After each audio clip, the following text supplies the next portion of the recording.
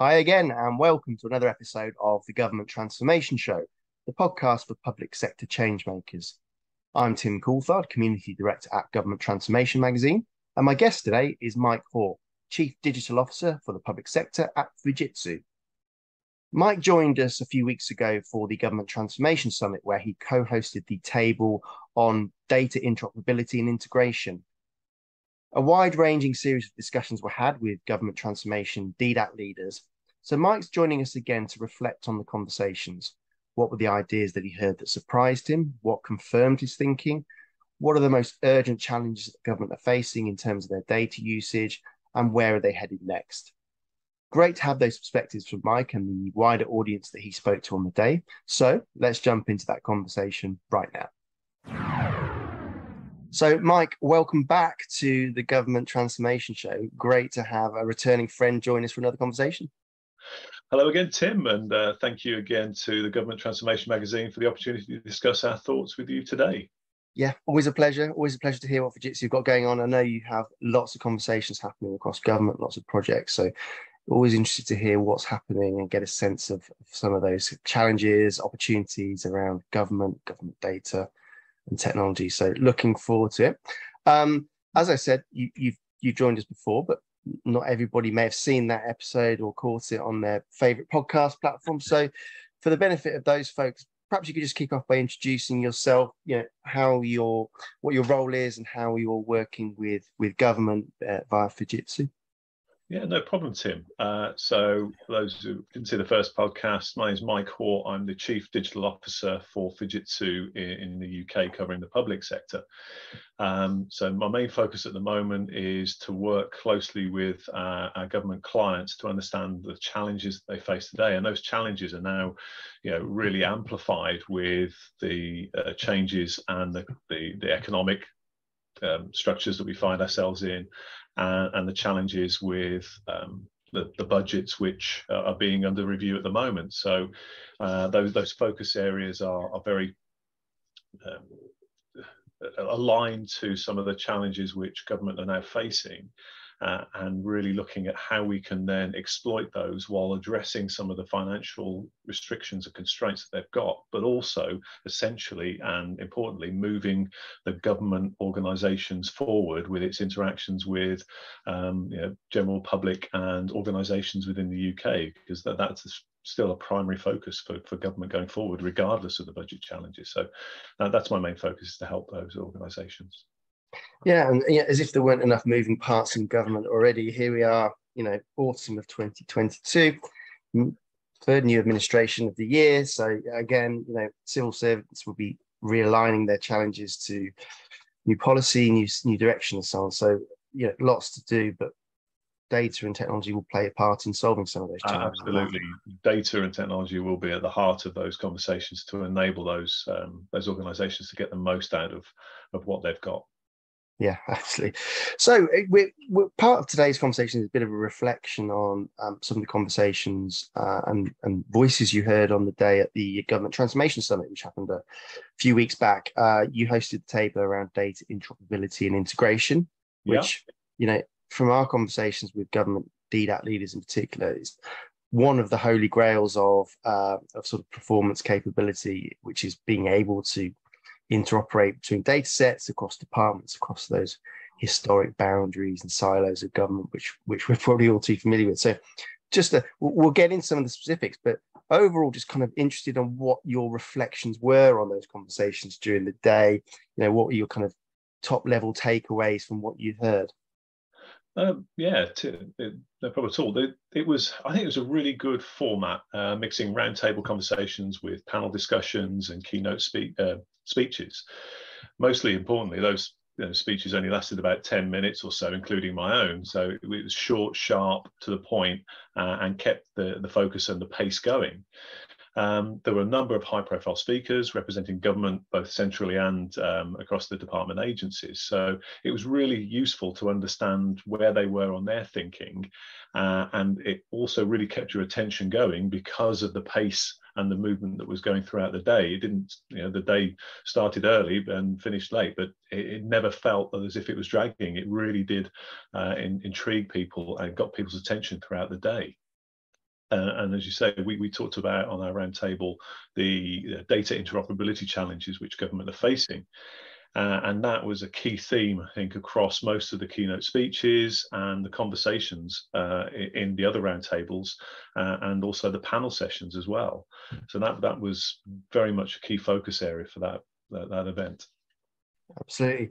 So, a few aspects that we can drill into around, clearly you spoke to different people, different agencies with different challenges, but then there were probably a few kind of recurring things as well. So maybe some things that you heard that surprised you on the day that maybe hadn't been front of mind before those conversations. Were there anything along those lines? Yeah, I think there were a couple of items which surprised me during our conversations during the roundtables, was around really the data exchange element. Most government organisations are looking to open up and share more openly with other government departments, and some were talking about data exchange, moving data from one organisation to the next, rather than sharing the value of each of those data contributors to mix to create a better, more value data set overall. So it wasn't just a case of moving data from A to B and making it available in the cloud, and then that tends to drive down to just a technology conversation, which then starts to move away from the importance of the first place of sharing and communicating across those data platforms. So those are the things that sort of surprise me, is the varying level of maturity and thinking across many government departments and many also private organisations that we were talking to as well that are supporting government, is how do you address those data challenges rather than just the technology challenges. The technology challenges, I think we all agreed, were they were the easiest ones to solve. It was around the data and the business processes and the enablement of government change to occur. And that was something I think surprised me most. Yeah, interesting. And I think it's never just the tech, is it? As much as a tech company would love that to be the case, we all know that's I'm probably going to get fired for that sort of thing. But no, the tech is there and available. It's just how it can be used to really enhance that, and it requires a really good understanding of your data and a really good understanding of how that data reflects your business as an organisation, whether it be government department A, B, C, or D. That's at the very heart of it.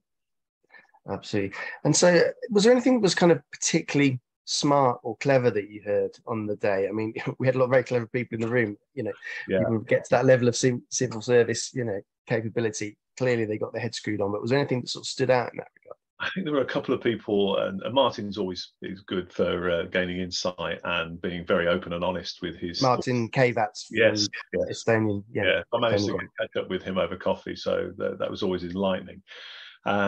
And I think the smartest thing is around the cultural change. And I know a number of keynote speakers were talking about the cultural impact and really getting away from the many old rules that an organisation has operated by or either been defined by. So that they're changing those completely, or they're removing those rules to remove them so they don't no longer exist.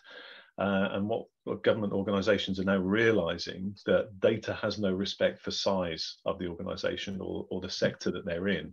It is an all-consuming thing. And I think that self-reflection and self-realisation around the focus on data and the sheer growth of data and the ability to ensure trust with the citizens and the businesses of the UK will be a really permanent point for government organisations going forward. And I think that was probably the smartest insight I got from talking to the people at that session.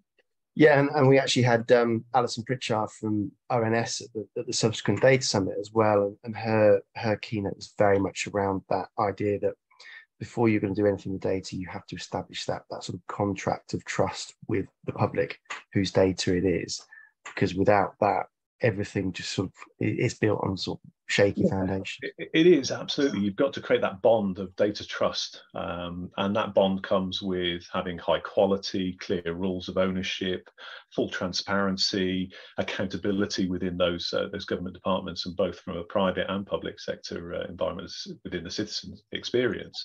And that confidence is predicated really on a trust and is built upon a number of those core principles, which I think I talked about previously around that transparency, that disclosure, that openness, the accountability, the responsibility of that, honesty, and be truthful and sincere in your conversations and exchanges.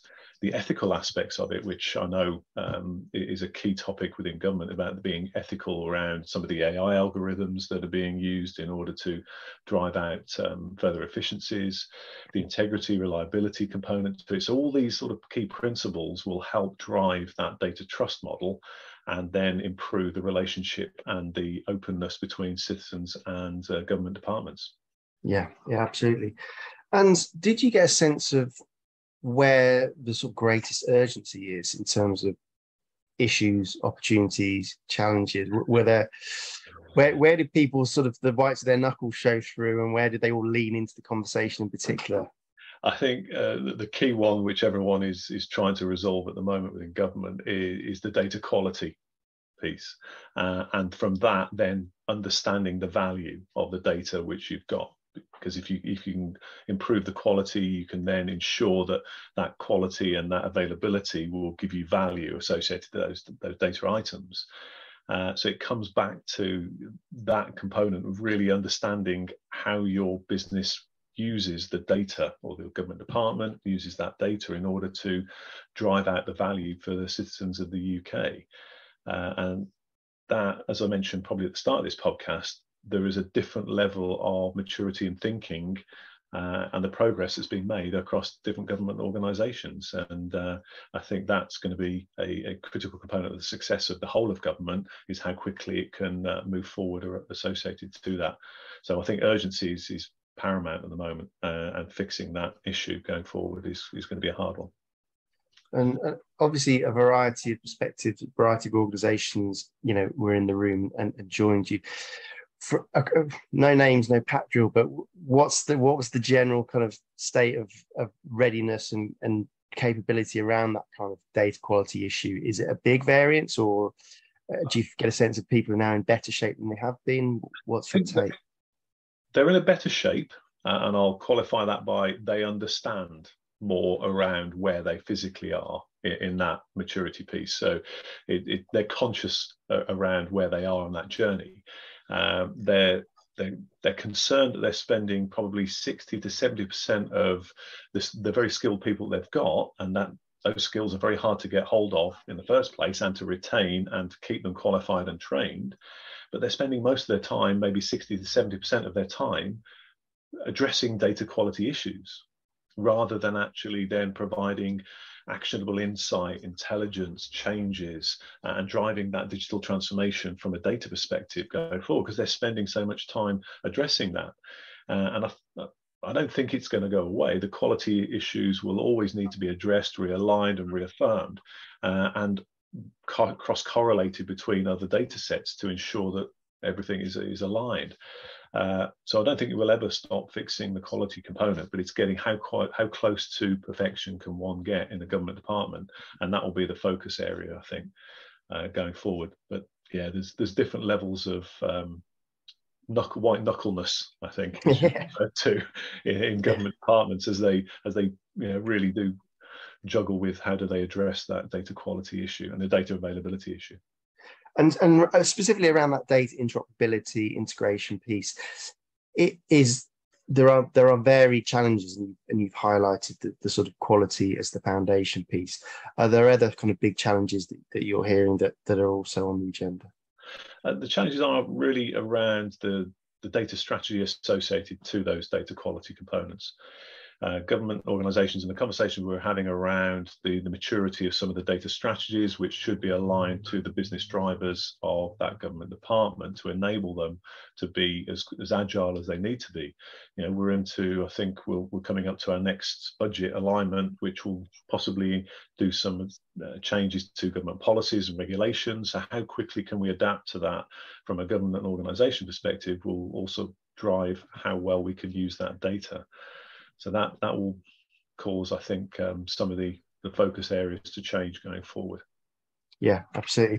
And I suppose you're somewhat of a shoulder to cry on, but also getting into some sort of practical advice and so on. So what were the kind of key themes that you've maybe shared on the day, but also in your ongoing conversations with public sector organisations?